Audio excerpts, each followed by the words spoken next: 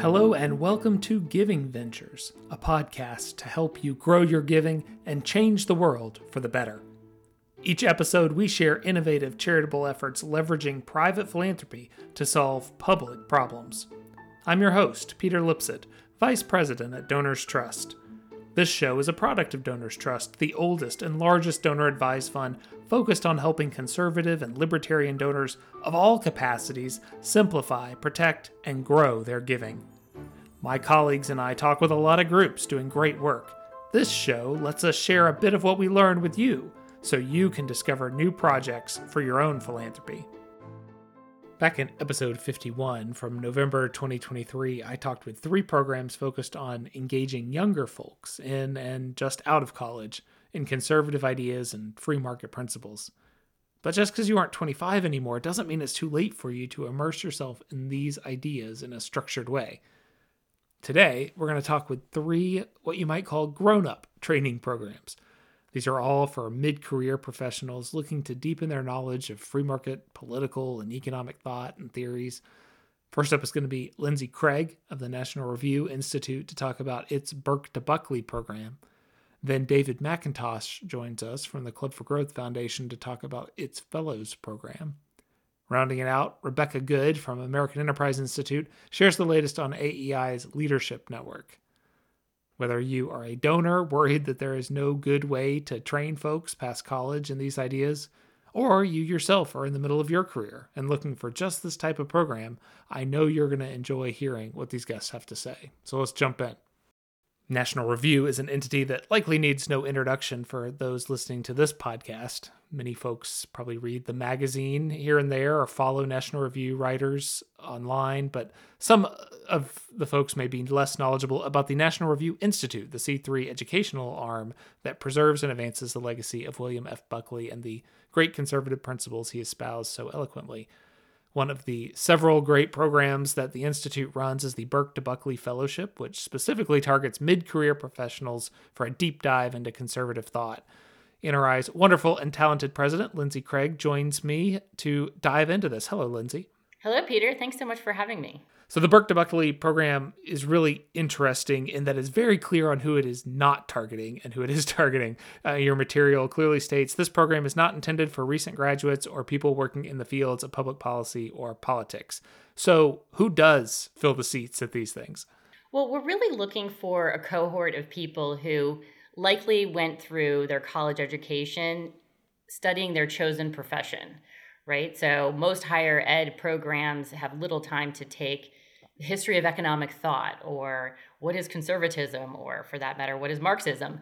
But they do have a lot of time for taking math if you're pre-med or if you're an accounting major, right? And so even if you're an econ major, you might not be able to take history of economic thought. And so we have found that there are people who sort of wake up and realize this. And we would love to be able to provide a program for them, just in the same way that Bill Buckley did when he was writing his columns and going and speaking to people all over the country. This is an opportunity for us to be able to carry on that part of his legacy. And so what does that look like, the program itself? It's multi-week. It's a lot of reading, I imagine. It's a lot of reading, exactly. So what we do is host this over 8 sessions. They are over dinner. We always have the same format of a open hollow square in all the locations. We have different discussion leaders for each topic. So we have somebody who is actually an expert in that topic to come and lead the discussion. So people who apply for the class take the entire 8 sessions together, and then that's like the 2023 or 2024 class in a certain city. And so they go through all of the class work together, and we're hoping that ends up not only helping to reinforce the educational aspect of this, but also the community aspect of it. And one of the things that we have found over the years, now it's 10 years going, that as people get more comfortable with each other and meeting in person, not just over Zoom, that they can learn a lot more from each other. And we think that's an important aspect of the program. And are most of the folks doing the teaching National Review writers or National Review Institute scholars, or does it go outside those bounds? It goes outside those bounds. So what we try to do is have some people, the discussion leaders are sort of our regulars, right? So, Brian Anderson teaches Burke, and Catherine Lopez always teaches the last session on gratitude. And every session, or every class rather, starts with a session on Bill Buckley by Lee Edwards. But then we also try to draw on local talent. So in Dallas, Christopher Wolf teaches for us, and we try to get local, usually professors, but it could be people who are experts that are associated with other think tank groups that are in the different cities that we have. And so you mentioned the different cities. So one of the other interesting things about the program is that you don't make everybody come to New York. You do one in New York, but NRR is based in New York, obviously has a presence in DC, but you're not just forcing people to come to those cities. I don't even think you do DC. So you have them in Philadelphia, in Chicago, in Miami, and these different places. And so you're actually out there. I think that's really, really neat. Tell us about what that makes possible. Well, early on when we were sort of launching the program, and I want to give a big shout out to Dan Mahoney, who is a former professor at Assumption College, and he was a board member at National Review Institute. And I came to him with this idea to say, let's create something that looks into the history of economic thought, and we can bring it to the communities that we're trying to develop all around the country. So it's the same curriculum, but in all the different areas. And the idea was to bring people together by having the exact same curriculum, but like you said, in their areas, help to develop those communities, where they are. What we also did early on in terms of choosing our areas was, as we were sort of reinvigorating National Review Institute, we had done a heat map to look at where should we really be focusing? Like, you can't be everywhere all the time, and not just with limited resources, but also limited time. So if we concentrated in certain areas, we would, with Burke to Buckley program, but also with other forums that we would have both solo hosted, and also we have a partnership program where we partner with local organizations to host National Review writers, that we would be in those areas a regular amount. And so we could help to build a community. And the Burke to Buckley program feeds into that as alumni. But also we can tell that our donor community appreciates the fact that we're also having something that is reaching out and bringing in new people to the community. Yeah, getting in new faces, new blood, and people who are busy in their professional lives who aren't thinking about this stuff but care about it and would get it if they had the time. Yeah, it is a really, really valuable thing. And I know the community is really important. Does that community hang together? I mean, do you see these folks still connecting 6 months, a year, 2 years after the program's over? Yeah, we really do. And there's a couple of aspects to that which I think are really important. One is we want the people who code through the program to do it with the understanding that we actually do want to continue to have a relationship with them, right? That it's not just totally transactional. Some people take the course and then they, go on. Most people, the vast majority, take the course and then become part of the alumni group in that area. Now that is helped along considerably by the coordinators. So the way that the program is run is that each city actually has a coordinator for a year who's an alumni. So they've been through the course, and then that's the person that interacts with our office, right? On the venue, on the menu, goes through all the applications and such. And they're the ones that are there every session with the different discussion leaders, but also can help to make sure if somebody's really having a hard time with the reading, or just like a proper teacher would do they need a little extra time, do they need some help. Also, sometimes we have very enthusiastic people, and sort of helping to moderate how much time they take during the session. So it's a really important role, both at the dinners themselves, but then also helping to keep the community together. So they have happy hours, they have recruiting events where they can bring a friend and help to expand the group of people who are applying to the program. In some of the cities, alumni have gotten together and have a book club And in some cities, people will like host a holiday party and then have all of the people, the alumni in their area come to the holiday party. I think that one of the things that's been, I think to me, very satisfying is that the group wants to be involved. And then, of course, as a nonprofit, one of the things we also want to do is be able to see how they can become part of the life of the organization as donors. And so we've been very proud about the fact that many of them join our 1955 Society in the year that they take the class. About 20% do that right that year. So there's a program fee. And then if they top off their program fee to get to the $1,000 donor level, then we consider them 1955 Society members for that year. And then many of those renew. And as I have mentioned, I'm very excited about the fact that at this last prize dinner that we had, the William F. Buckley Jr. prize dinner that we had in New York City, out of the 425 people who attended the event, almost 60 of them were Burke Buckley alumni. And, that's really important. And 3 of them were table sponsors. And, that's $12,000. That's a lot of money. And I think I mentioned that here to your community because I think this is what we all want. We want people who love your organization so much, right? They have some gratitude for the way that they came in, but that they see that there's so much more there and that there's a lot more ways that they can be involved and that there's a lot of other programs that they can be supporting philanthropically. And I think that I'm very proud of that aspect of the program. Well put. That's great. So shifting away from the program for kind of the broader work of NRI, we're going into a noisy election year. I don't know if William F. Buckley's ideas of conservatism are going to be at the forefront of a lot of arguments, but NRI is there pushing some of these ideas. So what is on the horizon for NRI to keep these principles of conservatism on across the country? Well, your opening was well stated, and I'll just leave it at that. Look, for us organizationally, we think that there's just a tremendous amount of opportunity, particularly given the fact that there is a lot of noise, right? Noise means that people haven't settled on something, and that is an opportunity for us as an organization. Last year, the boards of National Review and National Review Institute started a strategic planning process as we lead up to 2025, which is Bill Buckley's 100th birthday.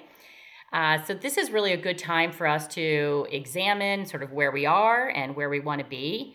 It was about 10 years ago now, a little over 10 years ago, that we revamped National Review Institute, the nonprofit, as you mentioned, that supports National Review.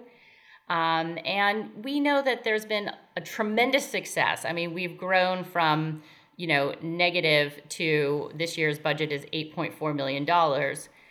But we know that there's a lot more that we can do, and there is a tremendous amount that National Review, the editorial publication, like the magazine and online and all the video podcasts and everything that you all see, that we can transform and really make into a 21st century media company. I mean, National Review, as you mentioned at the top, probably needs no introduction. I mean, it has an incredibly long, now almost 70 years history of being highly influential to not just the influential people at the sort of the top of the food chain, but everybody. And we think that that's really an important history of ours, and we want to make sure that we continue to build on that by expanding our audiences through the Institute programs and also at National Review.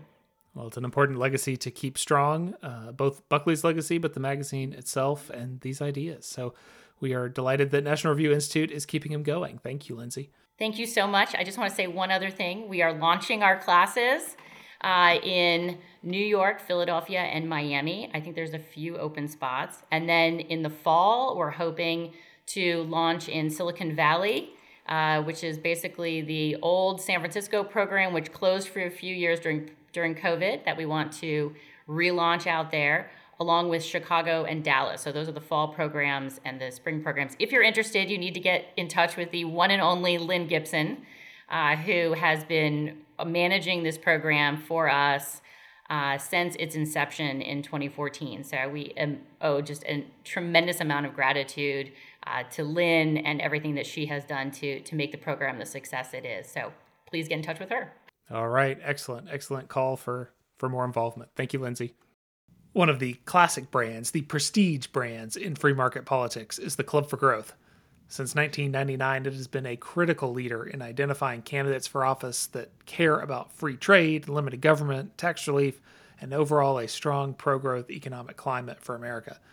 It long operated as a political operation with 501c4 and PAC, etc., but a few years ago launched the Club for Growth Foundation, a 501c3 educational arm to go deeper into policy, establish an economic scorecard, and, as we're going to explore today, train future leaders. It does that with its Club for Growth Foundation Fellowship, equipping public and private leaders with foundational principles on core issues. And to unpack what all that means is Club for Growth President David McIntosh. David, how are you? I'm great, Peter. Thank you for having me on. Okay, so before we dive into the fellowship, what took you so long to have a C3? What was the impetus to add it, and why now? Actually, I'll share with you. We started interviewing lots of candidates, probably about 300 a year. And over again, I would hear from a good Republican how they were for cutting taxes. They wanted to keep government small. But really, when I asked them, why do you want to be in Congress? They would say, I just want to solve problems. And it occurred to me, having been there, that means they're going to expand government or use government to solve problems because they're in government if they're a member of Congress. And so I realized we've got to catch people before they become public servants and teach them the principle that free markets, individual liberty, individual initiatives solve problems way better than the government does, and instill that into them, train them with the best thinkers in that area. And so we thought, let's do that through an educational institution. Some of our programs, like the scorecards, could be done in a C3 because it's public education. And we also are an advocate for free market principles, limited government, and we could do research in critical areas to try to forward that. So we set up the C3. The fellowship you mentioned was our first program. We've also got the state scorecards that track how members vote in their state legislatures. And we've published probably a dozen or so critical papers that are on key issues that affect the policy based on free market principles. And I want to touch on some of those other things this foundation is doing, but let's go into the fellowship. So what is the goal with that? The goal there is to really train next generation of leaders and do three things. One, teach them free market principles, have them exposed to Bastiat, Milton Friedman, and along with limited government principles, and how good leaders can be corrupted in Washington by the way the system works in Congress to force people to vote for bigger spending bills, and what you can do to try to resist that. Teach them those principles and methods and strategies for promoting individual liberty. And then second, give them media training so they can be winsome representatives out in their communities. And these are people who are in their 30s, early 40s, a few 20-year-olds, a few 50-year-olds, but younger leaders who are already doing things in their communities. They're not candidates, so the political part of Club for Growth doesn't interact with them, but they're out there leading. And so we want them to be able to go do an interview, write op-eds, use social media to promote those ideas. But the third goal has turned out to be the most important. It's creating a network of these young leaders around the country who didn't know each other before we brought them together. Afterwards, they'll combine and compare notes of city council to city council member. There's a lot of them who are former military who talk about what they can do now to serve when they're out of the military. That was modeled on the Federalist Society, which I'm one of the founders and board members there. But the Federalist Society created this network of conservative lawyers who went out and did projects on their own. And that's been a great success. It's fun for me to see and hear reports about how the fellows got together, a small group of them, and compared notes on how do you resist movements to have DEI in the city council that they work on, or legislators that compare notes on bills that are coming up, and what are the most successful arguments to have a pro-liberty position. I'm very happy that we were able to build. It was one of those situations 4 years ago when we started. What will happen? And it's build it and they will come. It's really worked well. How many total have gone through the program? A little over Right 200? now, we've got just under 200, about 185. And I was literally talking with our executive director, Glenn, about next year's fellows, and we've got a group of 40 or 50 already that we've identified that we want to accept into the program. And who are these folks? I mean, you mentioned the separation between the Club for Growth side and what this is doing, but I got to imagine, just given the brand, there is perhaps some bias towards people who want to be candidates or want to be local leaders, state leaders, national leaders. Is that true, or do you want to disabuse me of that? No, it's probably the case that that's part of their desire. It's not part of our filtering process or application process.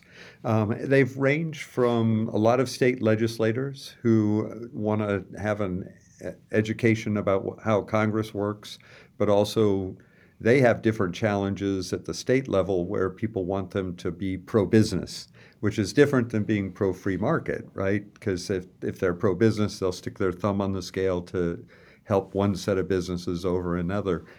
And they're think tank leaders, businessmen, businesswomen who are interested in government and politics. And what we do is we bring them together for these monthly Zooms with a professor.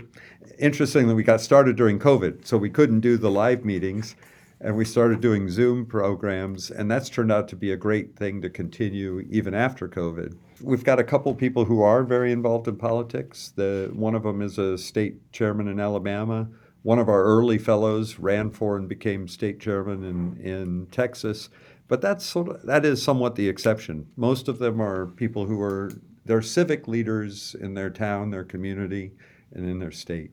You mentioned media training earlier. One of the things I really like about your fellowship, the things I've read about it, is that you are touching on some of these things that other trainings aren't hitting. And getting conservative leaders to actually be resilient in hostile environments is a big deal. I've done media training before. It's hard. And you get people saying bad things to you, but they say bad things to you in real life and make you answer those, when did you stop beating your wife type questions. So tell us about the murder boards and the media training that you're putting these folks through. Yeah, and this was something, again, we learned from the Federalist Society, where they trained young lawyers in the Supreme Court battles to be able to go do press interviews and explain that, these nominees are actually good people, and here's why it's important. So we hired a group, the CRC, that has done that before, told them, let's create an atmosphere where they're going to have to do a press interview. And the way we do it is they form in small groups and they all watch each other perform, and then they critique and evaluate and learn from the expert, but from each other on how to do things better and how to do their tricks of the trade, if you will, but how to turn an answer back to your issue rather than go along with the negative question that the reporter has. And we try to focus on, we have a positive message. Freedom works. Free market works. It blesses everybody in the society. Let's focus on those benefits and blessings, even when the negative question comes from the reporter. And then the murder boards are the staff here at the Club for Growth. We think of the worst, nastiest questions that we can ask them and put them on the spot, just so they get used to being relaxed and comfortable coming back with an answer to that. That's great. I mean, that's so valuable, and getting people to be able to defend their ideas, not just behind a party label, but to have the depth to it is so important. I got a great note the other day from one of our fellows. He's the Utah State Treasurer, Marlo Oaks. And Marlo was called to testify before the House Ways and Means Committee about the diversity, equity, and inclusion issue. And he got some pretty nasty questions from the Democrats. Later, he wrote me and said, look, the media training that you all had me do prepared me for that. It made me comfortable. I wasn't nervous. And it helped me know how to take a negative question and turn it back to my positive points. So I was. It's great when you set up a program and you're leading the organization to have somebody write you and say, "Hey, thank you. It really helped me when I was doing this." Amen. Well, briefly, before we wrap up, you mentioned the scorecard and some of the other research that you're doing with the foundation. Tell us about those, particularly that scorecard. I think that's really interesting. Yeah. So for a long time, Club for Growth did the Washington scorecard for House and Senate. That let us evaluate which people were doing a really good job for freedom and which ones weren't. We realized that's all public education, so the C3 can pick it up. But as we started the foundation, we also realized there's a missing information gap, if you will, at the state legislative effort. A lot of people, Republicans who run as conservatives, go and then they end up voting for tax increases. They vote for spending on development projects that benefit certain businesses but are costly for the taxpayer. And so we've started initially with about 10 states. I think we're up to about 30 doing state legislative scorecards. And you can imagine, Peter, people who live off a reputation as I'm a conservative Republican, and then they get a 60% on our state scorecard from the Club for Growth Foundation. They come and complain, and they'll come up with the strangest excuses. Oh, well, I had to do that. We also noticed that a lot of them skipped votes on things like a tax increase, and it would pass by voice vote, or they wouldn't be recorded as voting, so they couldn't be dinged by their constituents in their race. So we started a separate scorecard on percentage of votes that they missed. And again, I got a lot of complaints from people who are on the Republican side saying, "Hey, this is terrible. I had to miss it because I had to go to dinner with one of my constituents." And I'm thinking, well, that's a lousy excuse for not doing your job. So it's been very helpful. A couple of years ago, we started looking to see where we've been in a state 3 or 4 years. Are the scores improving? And we've noticed there's been a shift among the Republican legislators to be much more conservative in their voting record as a result of people paying attention, their constituents being able to look at the scorecard and ask them, "Hey, why are you so low on a Club for Growth scorecard?" I think that's great. And, you said it at the beginning, you've reiterated a couple times, just the difference between having a certain political label and the actual ideology behind it and being able to back that up. And I think this program and everything you're doing with the C3 really helps to improve that a lot. And that's a big deal, and probably a really big deal as we go into a very actionable year for you all. Yeah, over on the political side on the C4. And I have to say the real blessing of the fellowship have been what the fellows themselves have been doing. 3 of the guys in the first class decided last year to run for Congress. And we knew them, we interviewed them, put them through our process. And then the C3, the foundation, doesn't do politics. So we said, good for you, do what you want to do. But the C4 part of the Club for Growth picked it up. We endorsed them, raised money, and helped them get elected. And now all 3 are members of Congress. And we've helped a lady in South Carolina, Ellen Weaver, run against a school union rep to be superintendent of education. And she's a huge pro-school choice proponent. And we helped her get elected on the political side of Club for Growth, but we knew about her because she'd been one of our fellows. And so there's a legally allowed continuity there, but we were careful to make sure the foundation doesn't do politics, doesn't engage in it, and we tell the fellows that. This doesn't mean you're going to get a Club for Growth support if you do run for office. We're here to educate you and have you and educate the public. I think that's so great. And we need people to really understand the ideas. Those are the people we actually want running the country. And running the states and running our city councils. David McIntosh, really appreciate you sharing all this with us today. Great to be with you, Peter. The American Enterprise Institute is often credited as being the oldest think tank in Washington, D.C., and whether you have realized it or not, you have read the work emerging from its panoply of scholars. Given its stately position and breadth of subject areas, it is well suited for sharing some of that expertise in the form of leadership and training programs. Its leadership network does just that, exposing scores of Grasstops leaders from across the country in each of more than 21 cohorts so far that have gone through the program. Rebecca Good is the managing director of outreach at AEI, overseeing a number of talent training programs, but Leadership Network is one of those, and that's what we're going to talk about today. Now, Rebecca, there are so many think tanks around the country and in Washington. Before we go too deep into the Leadership Network, what do you say when people ask you what makes AEI unique among all those think tanks? Well, I love that question because I think that we are quite unique. Founded in 1938 in response to the Great Depression and some policy that was not very free enterprise oriented at the time. We started as a steady place to do enduring public policy research without taking any federal money. And we work very hard and have as a core principle that we don't have influence of our funders taking an active part in our scholarship. We don't have a C4. We don't try to fund a PAC. We do research. And we, because of that, we're able to stand kind of above or outside of the fray of a lot of the partisan norms that are in our country now. And so we're proud, very proud of our ability to contribute to the national narrative from a neutral position and really let the scholarship drive around ideas of freedom, opportunity, and enterprise. Yeah, I know one of the things that Arthur Brooks and now Robert Doar, as presidents of the organization, are always very proud of is just the diversity amongst the leaders. They're all free market grounded, but there is a lot of diversity amongst the scholars and they go in different directions. And I think that is one of the things that makes you really interesting. All right, so let's talk about the Leadership Network because it's a great program. I've actually gone through it. I'm an alumni of it. So what was the original idea behind the Leadership Network and what does that experience look like?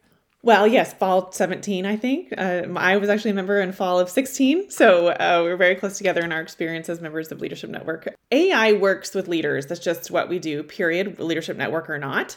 And we realized in 2014 that we could do more to reach leaders outside of Washington. So we had a nice pipeline to the Hill, to the executive branch, even Supreme Court justices in some cases. But outside of Washington, we knew that there was an opportunity to reach leaders and communities and cities, educational networks, policy networks. And our patented approach to serving leaders in Washington is also relevant at the state level. So we launched the Leadership Network so that we could not only have our scholars' insights serving states and state leaders, but also to provide an opportunity for state leaders to know one another. So what does that experience look like? You bring them to Washington, to AEI. Yes. What does that couple of days where they're together look like? Well, up until now, it's been about a 2.5-day experience. This year, we're trying something new and reducing it to a day and a half with hopes that we might be able to now in our 10th year reach certain people that maybe in the past couldn't have given 2.5 days. Maybe they can give a day and a half in this sort of new season of Leadership Network. But we fully fund the whole thing. They stay in a nice hotel nearby, come to our beautiful building and experience just really a back-to-back overview and deep sessions are totally an hour and a half exposure to a variety of scholars. So we have scholars going very high level. Yuval Levin is one of our most enjoyed and requested scholars from the Leadership Network, no surprise. So he is often able to talk on the overarching themes around the constitutional pieces of AEI's commitments. But then we get very specific and with some of our upward mobility scholars or education scholars or housing scholars and get very specific on policy that seems to be working across the country or places that we see opportunity. You know, I think back at myself as a member. I was in the education space at the time, and I was very siloed into my own place of thinking and education, which I needed to be. But it was wonderful to have an opportunity to bring my head up just a little bit and see how those educational insights were interacting with other ideas across the policy stage, not just my own silo. So that was one of the biggest gifts to me, and I think is to our participants. I think that's right. I think the ability to see how different policies interact and what's going on in policy areas that you have no idea about. For some reason, I particularly remember a conversation about Narcan and like overdose death and opioids. And like, that is not an area I focus on at all, but yet it stuck with me because the scholars are compelling and it's interesting. So who are these people? Who are the people that are in the seats that you're bringing in, that you're giving this experience to? So again, we work hard to find the real movers and shakers that are making things happen across the country. So oftentimes that is the person that has the figurehead title, right? Maybe it is the governor, but sometimes it's also the lieutenant governor, or sometimes it's the primary staff person who's moving things along. So in an organization, most of the time you will see that we are able to recruit C-level people in nonprofits and state legislators. We have legislators involved. And also sometimes there are the people that we just know, gosh, if you know this person in that state, you kind of know everybody. And that's who we're trying to find, not only for the value that brings to the conversation in the room and to the opportunity of members to get to know one another and peers, but also, frankly, in this new season of LN, it helps AEI scholars actually connect with communities and make an impact with the results of their findings. That it's one thing to write about them, but to be able to connect them with the movers in their community is a big goal in this next season with more intentionality. You mentioned a new season of the LN, the Leadership Network. Talk to me about that, because as I understand it, you're changing your focus a little bit about who you were trying to get in the room, or maybe not changing, but narrowing a little. Narrowing. Is that fair? That's right. I think that we are still recruiting the same kind of person. We really want this to be an opportunity for true executives, true leaders, true movers and shakers to become informed and educated, not only in AEI's content, but in AEI's approach. This sort of nonpartisan, non-angry, just empirical, kind, hopefully we hope, just civil. And we just think it's good for the country for all of us to know that still exists and that's the heartbeat of our ethos of our country. But to also then consider how, not only from an educational role, which has been the primary role of the Leadership Network in the past, but also in this new chapter, my team is working hard to connect our members with our scholars at a level that we weren't pursuing as intently in years prior. So we have actually reduced the number of cohorts per year to 1 intentionally this year, because we want our staff to have time to work with our members more. We have a twice monthly newsletter that goes out to members. The Elise Newbert is the director of it, who is she's insanely personable and leans in deeply with all the members, and they feel like they know her, they know each other. And we want to take that to the next level to really apply their ability to connect with change on the ground with our scholar insights. So that's chapter 2 of the LN that continues with robustness that we've had before. So I get the value to AEI because you're getting to expose your work to a lot of influential people across the country. What do you think the value is for the people in the room sitting through this? Well, apart from the fact that you get to sit in a room with some of our preeminent scholars, that many people are just happy to try to get a book from us, from some of these scholars, there is the educational component. But beyond that, I do think it's the network part of a leadership network. So, if you're in the room and you've got a peer from another state board of education in the room, say you're from Michigan and the person from Nevada shows up, it's just an excellent opportunity to meet them, know them, understand that there's a shared alliance with at least some of AEI's perspective. I think we find that people are delighted to find who else is in the room. Like, oh, I didn't know someone from your organization was aligned with AEI. That's very interesting to me. And that often is forwarding careers. Of course, all of the normal professional development pieces that we would hope to offer a member. We continue to offer places to connect outside of your own cohort, and are able to field requests from those members that have been a part to provide, a scholar could come to your city and share something, or you just have a little bit more of an in, frankly, to AEI. And, obviously, you're 10 years in and you're clearly have done some thinking about it and you aren't blowing it up. You're continuing on. So you probably, I assume, think the Leadership Network has been a success. Do you really see it getting AEI's work into all those smaller communities across the country outside of the DC echo chamber? Strangely enough, yes. We're at 1,600 members and growing.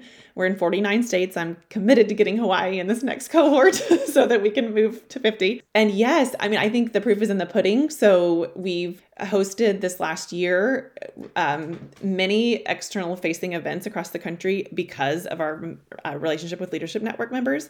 So we have Scholar Ian Rowe, who's big in upward mobility and education, and one of our Leadership Network members in San Antonio brought him this last May and had a room full of 50 people here to hear Ian on school choice in Texas. Then we moved to Salt Lake City, where we had a leadership member network from the Sutherland Institute in Salt Lake, who helped us bring a free forum showcasing many of our scholars, Ian and others, to Salt Lake City and their community, including state legislators. And we have gone to Indianapolis this last year because of a Leadership Network member that's very well plugged into the local think tank and business community there. And we're working a lot on workforce through our connection to her. So, I mean, it's working and it's exciting. And I think there's a lot of energy and momentum in the building for it because, upstairs is seeing how we're able to make connections between our scholar insight and our country that we love. And hopefully it'll lead to positive changes out in the States and that those good changes in the States can actually trickle up to the national environment. That would be good. That would be nice. Yeah. Well, I'm excited to see how Leadership Network continues to evolve and grow in this next iteration of its life. Rebecca Good, thanks for sharing all this with us. I'm glad to be here and spread the word. Our cohorts are growing. If we are going to make the values of limited government and free enterprise pervasive, we need strong leaders who can eloquently communicate and lead with those values. These three programs at National Review Institute, Club for Growth Foundation, and American Enterprise Institute are among the best at helping to expand the base on which we can build that better future. But they are by no means the only ones. The leadership program of the Rockies does a superb job of mid-career leadership training out in Colorado and has expanded into Connecticut as well with its Charter Oak Society.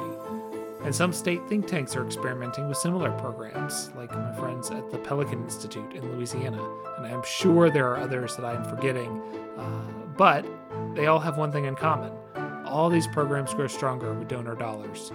If this is an area you think is important, show it with your charitable contributions. We at Donors Trust are happy to talk with you about leveraged ways to use your philanthropic capital to make progress in this arena, or in whatever interest area drives you. Thank you for listening. If you liked it, please subscribe in your podcast player of choice, which, by the way, could also be YouTube, where you can find all our episodes. We do not have the video of me and the guests talking, but it is a great way to listen in the background while you work. Watch for more great episodes coming up in the next few weeks. Until then, thank you for being a giver. Let's talk more soon.